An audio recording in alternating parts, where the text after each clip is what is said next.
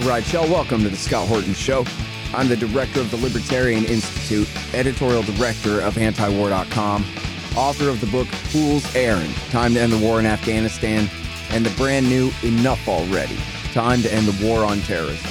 And I've recorded more than 5,500 interviews since 2003, almost all on foreign policy, and all available for you at scotthorton.org. You can sign up for the podcast feed there, and the full interview archive is also available at youtube.com/Scott Horton Show. Hey guys, on the line, I've got Peter Lee, China Hand, Mr. Spaghettio Hero, Franco-American on Twitter. A hilarious follow and an expert on China issues, and he keeps ChinaMatters.blogspot.com. Is that a thing? Blogspot.com is still a thing? Not really, no. I'm mainly Mr. Patreon now. Yeah, that's what I was going to say. Report. Yeah, this goes back to 2019. Yeah, that's because this is still the link in your bio on Twitter. You got to update that. But no, you got to, you're on Patreon is where you do your great essays and spoken word things that people can subscribe to. Ain't that right? That is correct. Yeah, very good. Okay, well, I'm behind on all that. But, man, what happened was I saw where you were conversating with some other guy on the Twitter yesterday about how they're putting a bunch of special forces on Kinmen Island, which sure looks like it's part of China on my map. But then if I read your conversating right, you were saying to this guy, yeah, it used to be only this small amount of people and now they're increasing it, or just kind of something along those lines. So that raised the idea to me that, wow, we've had forces there maybe for some time and maybe going all the way back. I don't know, but I bet there's a long and complicated and weird history. But we're not talking about Taiwan 90 miles away. We're talking about, not even Catalina Island. We're talking about, it looks like an island in the bay there. So please fill us all the way in on what in the hell is going on over there. And is Joe Biden about to let a war with China ruin the regional war against the Shiites and Iran and our nuclear war with Russia that we've got scheduled here, Peter, or what?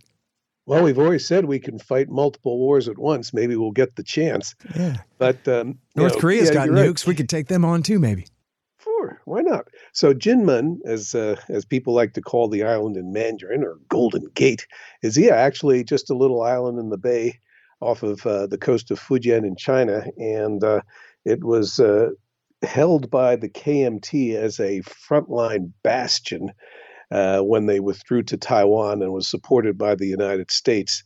And at one time they had like 90,000 troops stationed on Jinmen and Mazu when they still had the idea that they would invade the mainland, and the KMT, the rulers of Taiwan, would reclaim the mainland. Now that's no longer the case, but they still keep those islands. And I was kind of interested that. And how many islands is it?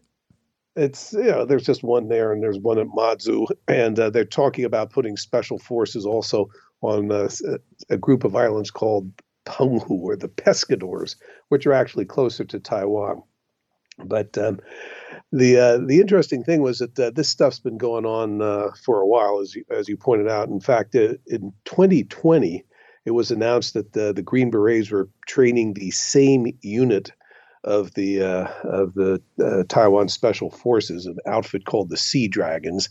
And at that time, the news was released by the Pentagon, sort of obliquely. They put out a video, and you could tell that the video was, of Republic of China soldiers, Republic of China helicopters, that sort of thing. But this time, the news came out of Taiwan.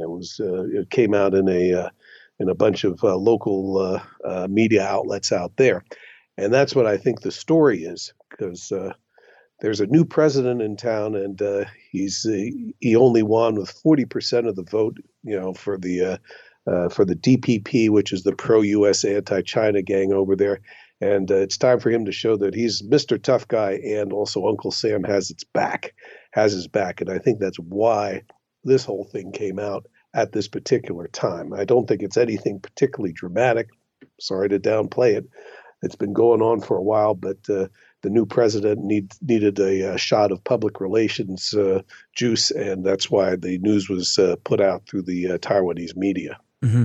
But how much of a provocation is this seen as from the mainland Chinese point of view there? I don't think the mainland really gives a darn. They're going to complain about it, but like I said, it's been going on for a while. It's been announced in previous years. And you're saying the Reds have never controlled this since the Civil War. It's always been under the control of America and its allies. That's right. It was shelled continuously for months during the first Kinmen-Manchu crisis, which was when the Chinese were seriously thinking about trying to invade Taiwan, but that went to hell. But there's a funny sidelight to this. Okinawa is not particularly enthusiastic about serving as a frontline anti-China outpost, and apparently the same thing is true on Jinmen. It's a major tourist destination for mainland Chinese. The mainland China pumps water through a pipeline for the people on Jinmen. And there were some politicians on Jinmen who were talking about building a literal bridge to the mainland and declaring the island as a peace zone. Well, by putting this out and stating that, the intention of the Taiwan government is to further militarize these islands, you can sort of see that as suppressing that particular kind of peacenik idea that's burbling on Jinmen. Okay, so the American empire is just so busted, and it's run by an insane, senile old kook who is, like, frankly, the perfect personification of the empire itself, it seems to me right now. And so all the China hawks think that China's going to move on Taiwan maybe very soon. Now, maybe they always think that, but maybe they're right this time. What do you think? Well, in my opinion, if the mad Red Emperor Xi really wanted to invade Taiwan, now would be the time. I mean, the U.S. is overstretched and distracted by its ops in Ukraine and the Middle East, and the leadership cadre in Washington is really not in that great shape. So now would be go time if they really had a serious intention of starting a Taiwan war. But I've never felt that they want to do that under the current circumstances. It would be the largest amphibious invasion in history. Indo-PACOM is sort of licking its chops at the idea of sending submarines and planes out there to sink the invasion fleet. So that's not going to happen. And I don't think the blockade, that really what the United States really worries about, that's a blockade of China. I don't think that's going to happen right now either. So, the Taiwan invasion thing, I think, is mainly hyped in order to justify the immense buildup of military forces, not just of Indo-PACOM, which is Indo-Pacific Command, which runs that part of the world for the U.S. military, but also in Japan and in the Philippines and Taiwan itself. Yeah. Now, on the other hand, Lyle Goldstein, who is not a hawk, and says, man, we need to understand that we cannot fight this war and just forget it. He's saying he thinks they're going to attack. And I've talked to him before, and I'm going to talk to him next week. And I don't know, he puts a real timetable on it, but he weighs the political, different incentives back and forth, who's having which elections and which parties doing what provocations and what's going on over at however you pronounce it, island and whatever. But more simply, he's just looking at the size of the Chinese Navy. And he's saying they are building up an invasion force. That's what this is. And the last time I talked to him, he said they already have a plan. They have their standards for their merchant marine. Make those boats, all of them virtually capable of being converted into troop transport vessels in no time flat. And that they could just overwhelm Taiwan with, from their point of view, acceptable losses. And that Taiwan is not prepared to fight them off, and nor is America prepared to be able to get in there within firing range without getting their own asses shot off. So his point of view is it's a done deal. Forget about it. They might as well have already done it. There's nothing we can do to stop it. But he's very concerned that it's going to happen soon. So, I don't know, what you think about all that. We can agree to disagree. However, I want to just toss a couple flies in that ointment.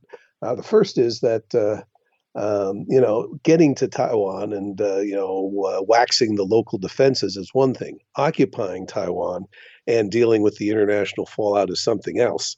The standard rule of thumb is that, in a hostile territory, you want a ratio of 1 soldier to 20 locals, and that for Taiwan would translate into 1 million Chinese troops, which would have to be supported across the strait, in the face of U.S. hostility and attack. You'd also have a certain amount of local resistance, and you'd also have the whole international sanctions thing that the U.S. would cook up.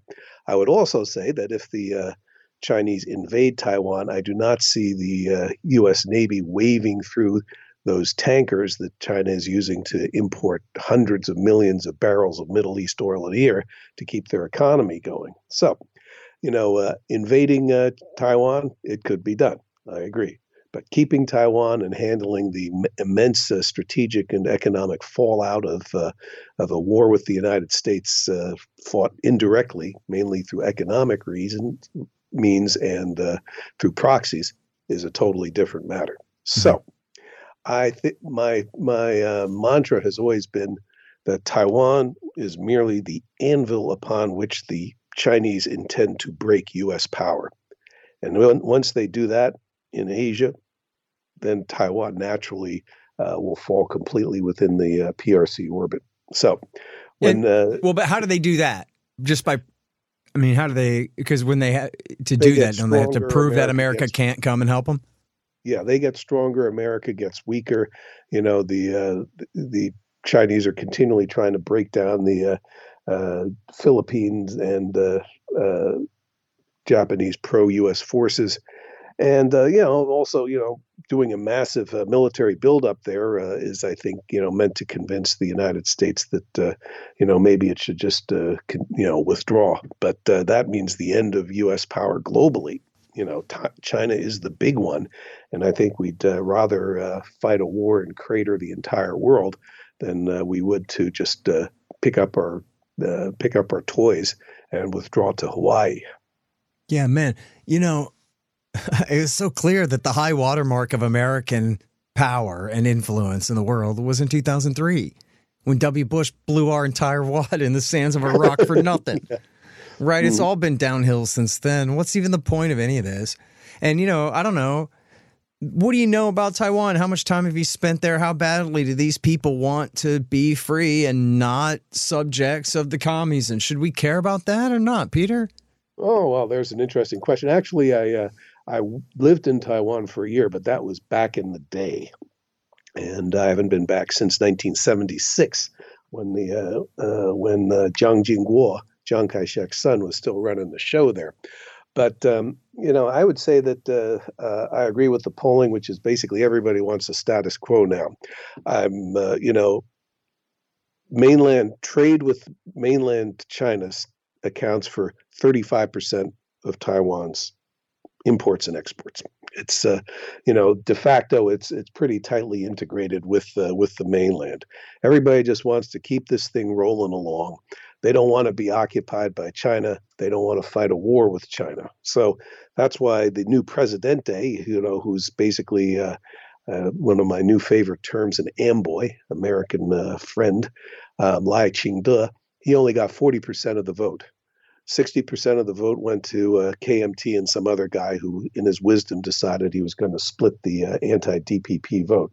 So, I'd say that,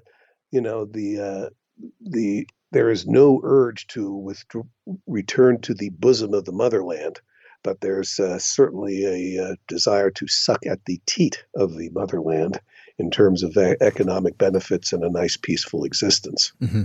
So now, this guy, what's his name again, the new guy? Lai Ching-te. And he's from the more right-wing independence-minded party. Is there a danger he's going to declare independence, which would be, I guess, the most obvious tripwire to start a war? No, they'll never do that. He's already said, I don't need to because Taiwan is already an independent sovereign country. But, he's considered to be a pro-independence firebrand. And so, his thing will be to, behave as as an independent state as much as possible. Mm-hmm. Okay, but I don't know if the transcript will read my sarcasm later, but I'm really, really afraid that China's going to take over some microchip factories. Peter, save me from that. Oh, please. Please. Okay, yeah, all you have to do is fart in one of those clean rooms, and it's useless. But I can't really understand how people put out that canard. The main threat would simply be that the Chinese would missile those factories and turn Taiwan into a strategic afterthought for everybody except the United States because they couldn't make the fancy chips anymore.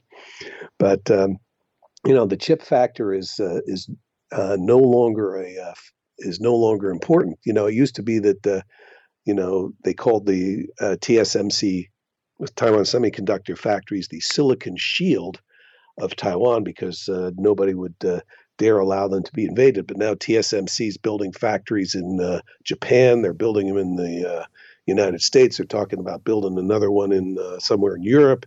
And at the same time, the Chinese are getting pretty good with their domestic chip production. So that's becoming a non-factor. Yeah.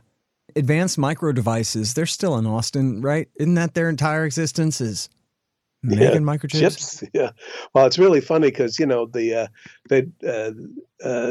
TSMC specializes in the low nanometer chips, and Intel tried to make them and apparently completely screwed up their play.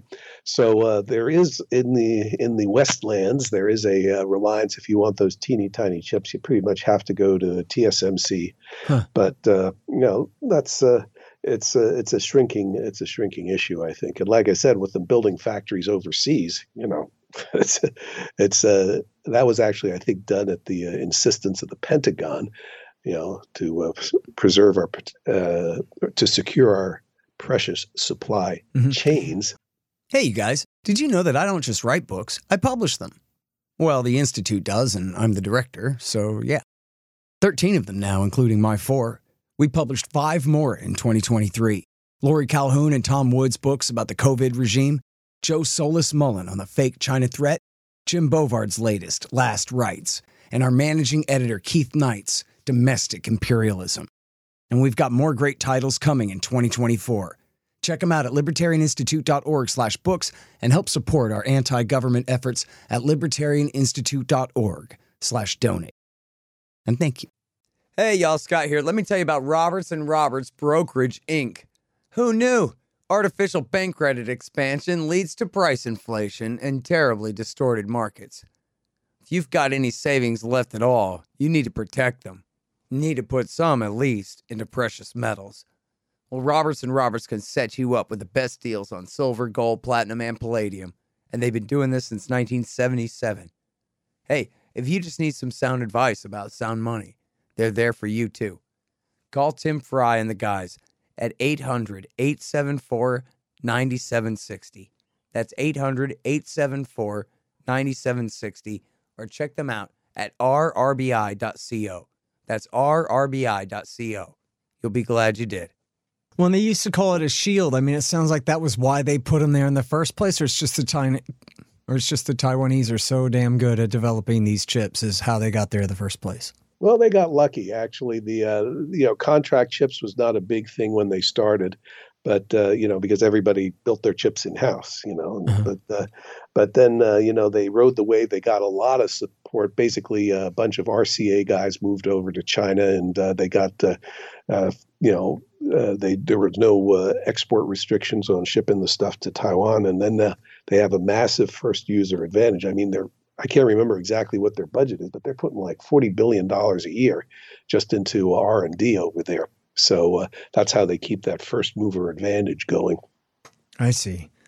But like you're saying, the point is moot now anyway, because they're replicating these factories for this very reason. So, okay, forget tripwire, microchip factories. Back to the special forces. We got special forces, or I don't know exactly who all, but we got, I believe it's fair to say, special operations forces in Iraq and Syria right now, and we just saw some National Guard soldiers killed, and we saw them serve as a tripwire for further conflict, is exactly what happened. So these soldiers on this island right here in this bay, it's so funny to look at the map and be like, oh yeah, no, this is obviously, where American soldiers belong. Is that really their purpose there? I mean, I guess you said that this is just PR for the new president of Taiwan. I guess it's PR for Joe Biden too. But I mean, is that like, if you zoom out a little bit from the very present circumstances, is that really been their strategic so-called purpose there this whole time?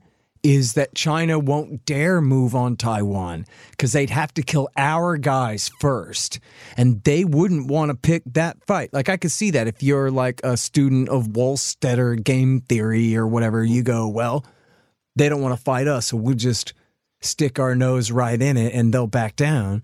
Well, but at the same time, that means that if they decide to go for it, we are in it because they just killed our guys, right? Well, let me tell you. Okay, tell me. I was thinking about this in our new Tower 22 world. Quite frankly, the message of Tower 22 is, somebody Zotz's American guys, we do a limited hangout type of retaliation.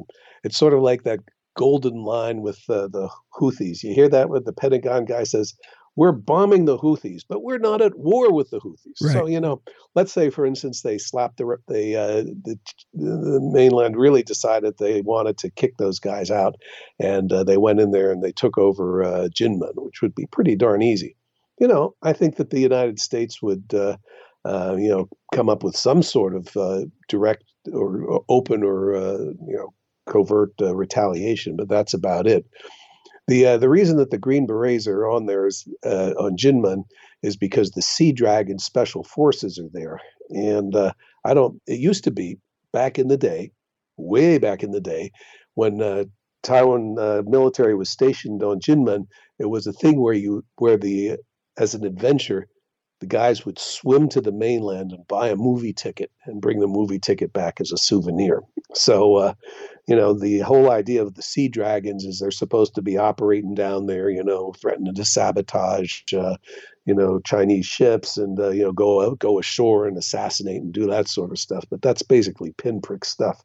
The main thing is that the United States is now moving into training the Taiwan military in a big way. We not only supply arms, there's $108 million for training in Taiwan, and also the Taiwan military is sending 2 battalions of troops to be trained in the United States. So that's really the context, is that the Taiwan military is notorious for being a box of strawberries meaning guys who don't want to fight, who get easily bruised. And the whole idea behind this is we're going to toughen them up. And that, as opposed to running special ops out of Jinmen, I think is the purpose of this whole exercise. Gotcha. They'd be crazy to start running missions out of there with as easy as they'd get swatted down if it came down to it. Exactly. Yeah. Okay, so it's Jinmen, but spelled with a K. So everybody go and look at that on your Google map and zoom in and look at this island in this bay and imagine American Special Forces stationed there, Green Berets stationed there. Like our previous guest, Joe Kent, who fought Iraq War II and Iraq War III. Second tier Special Operations Forces. But, second tier is not that low compared to first tier. You know what I mean? They're capable folks. And certainly, just like with any of this stuff, if you put the shoe on the other foot, boy, would that be a problem. Better not do that. Yeah. Well, the real action with special forces will be, training guys to do gladio type of stuff and hanging around in the mountains after the PRC invades the main Taiwan island and, going down and doing all sorts of stuff like that. I got you. That makes a lot of sense. Okay, so listen, in our last few minutes, can you take Kim's temperature for us here, man? What's up with that guy? Everything going to be okay? Don't worry about Kim Jong-un. Geez, he's just out there. He's just mourning the fact that he couldn't get a peace deal with Trump. We're talking Kim Jong-un, right? Yeah, sure. That old guy. Yeah, it's they're doing what they're doing. The main thing is that the United States has has a once in a lifetime opportunity of having a brain dead nut as president of the Republic of Korea. That's South Korea. That guy Yoon, and he's extremely unpopular now, and he's just charging ahead to his legacy is going to be trying to put together an alliance with Japan and the United States, which is not very popular in Korea. And, I think that he's going to be voted out in a couple years if they don't get him out earlier. And then the temperature is going to drop there. So, well, I guess a lot's going to depend on war out there too much. Everybody's just posturing and cashing in. Yeah. Well, I'm sure you saw that alarmist piece by Carlin and Hecker, and I got reason to respect Hecker as the great expert on their nuclear program. Our friend Tim Shorrock explained that Carlin is a former intelligence guy. Oh, for sure. They both have a pretty, hawkish or maybe paranoid take on it, but they're seeing recent moves by Kim as really dangerous, and I don't know why. Okay. I'll pass on that one. I will yield to Tim Shorrock on that one. Yeah. Well, yeah, I think you'd agree with how he summed it up on the show, probably, Yeah. Yeah. Well, and so a lot depends on whether the secret police are going to be able to prevent Trump from being elected again. Yeah. Well, I don't think much is going to change over there. The Pentagon is run by China hawks. Indo-PACOM is basically an independent satrapy run out of Hawaii, and they're going to continue this no matter what. How much time do I have left here? Yeah, a couple minutes. Go ahead. Okay. I just wanted to say one thing. That is to say, the real fear of the United States is not that there'll be a blockade or that there'll be an invasion. It is that China will close the Taiwan Strait to foreign warships legally, which it can do under the UN Convention of the Law of the Sea. I will quote here, in the case of a mainland continental state with an island next to it,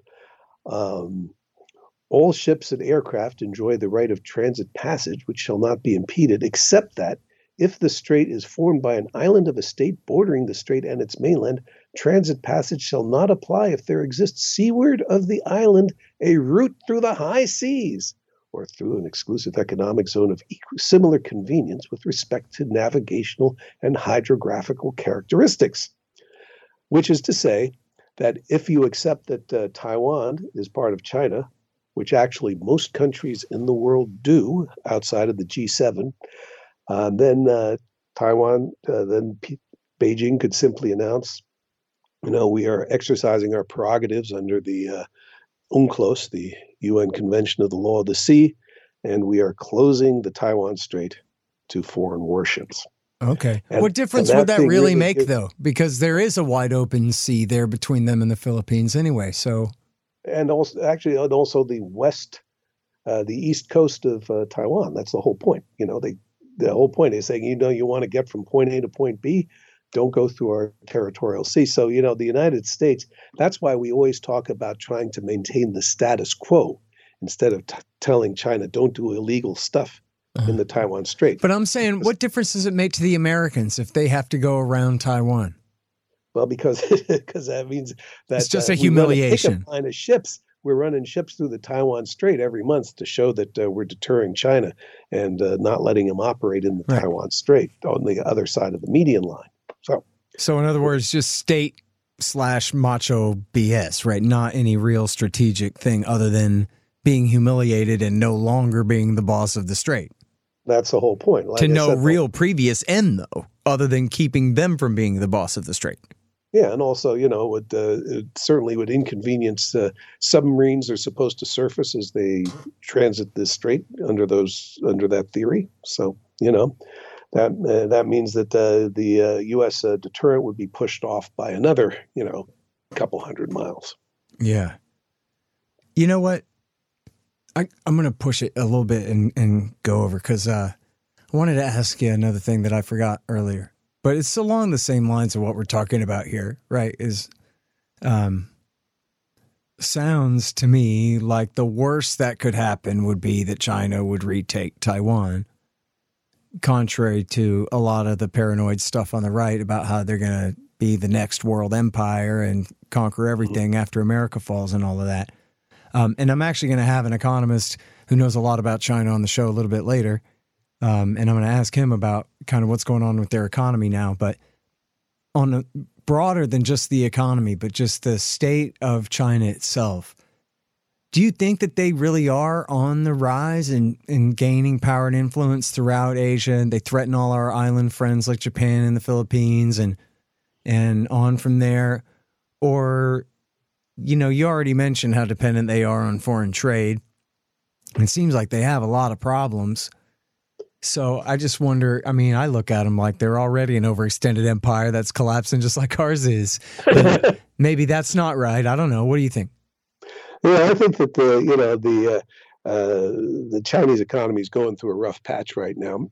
But a lot of that has to do with the fact that they decided to deflate their real estate bubble, and also, they're suffering through the United States trying to cut off their access to export their high-end goods. But I see this as a retrenchment period for China, and once they get their stuff sorted out, I think that they will be looking to expand their influence. All right, so. In other words, as a real threat to Vietnam, the Philippines, Japan, that kind of thing? Yeah, they're still committed to, expanding their influence through their economic ties. Basically low-end Chinese manufacturing is moving to Vietnam and Mexico, and so they're pretty much committed to that thing. They got a lot of. They're still a developing country domestically. They don't. Fighting a war simply means a drain on their economy and less things they can do internally. And so I would say that their position is they want to expand their political and economic influence. A strong military is part of that, but I don't think that their economic model sees trying to fight wars and occupy states as a benefit, as the road they want to go down. Yeah, can you imagine them all just sitting around at the Politburo there going, W. Bush and Barack Obama and McCain and Biden, these guys are really smart. Look at what a great job they've done for America. We should really try to emulate that. Yeah, well, the best Chinese selling point is saying, look what the United States did in screwing up Europe. Look what they're doing screwing up the Middle East. Do you really think that, they're going to get it right out here in Asia? And that is a big selling point for any country in Asia that's whose politicians aren't under the thumb of a pro-U.S. military. Yeah. All right, man. Well, I better go, but thank you so much for coming back on the show. Great to talk to you again. Really appreciate it. Thanks, Scott. All right, you guys, that is Peter Lee. He's the China hand. He's the Spaghetti-O. You'll recognize him there, our good friend on Twitter, and also find him on patreon.com as well. The Scott Horton Show, Anti-War Radio, can be heard on KPFK 90.7 FM in LA, APSradio.com, antiwar.com, scotthorton.org, and libertarianinstitute.org.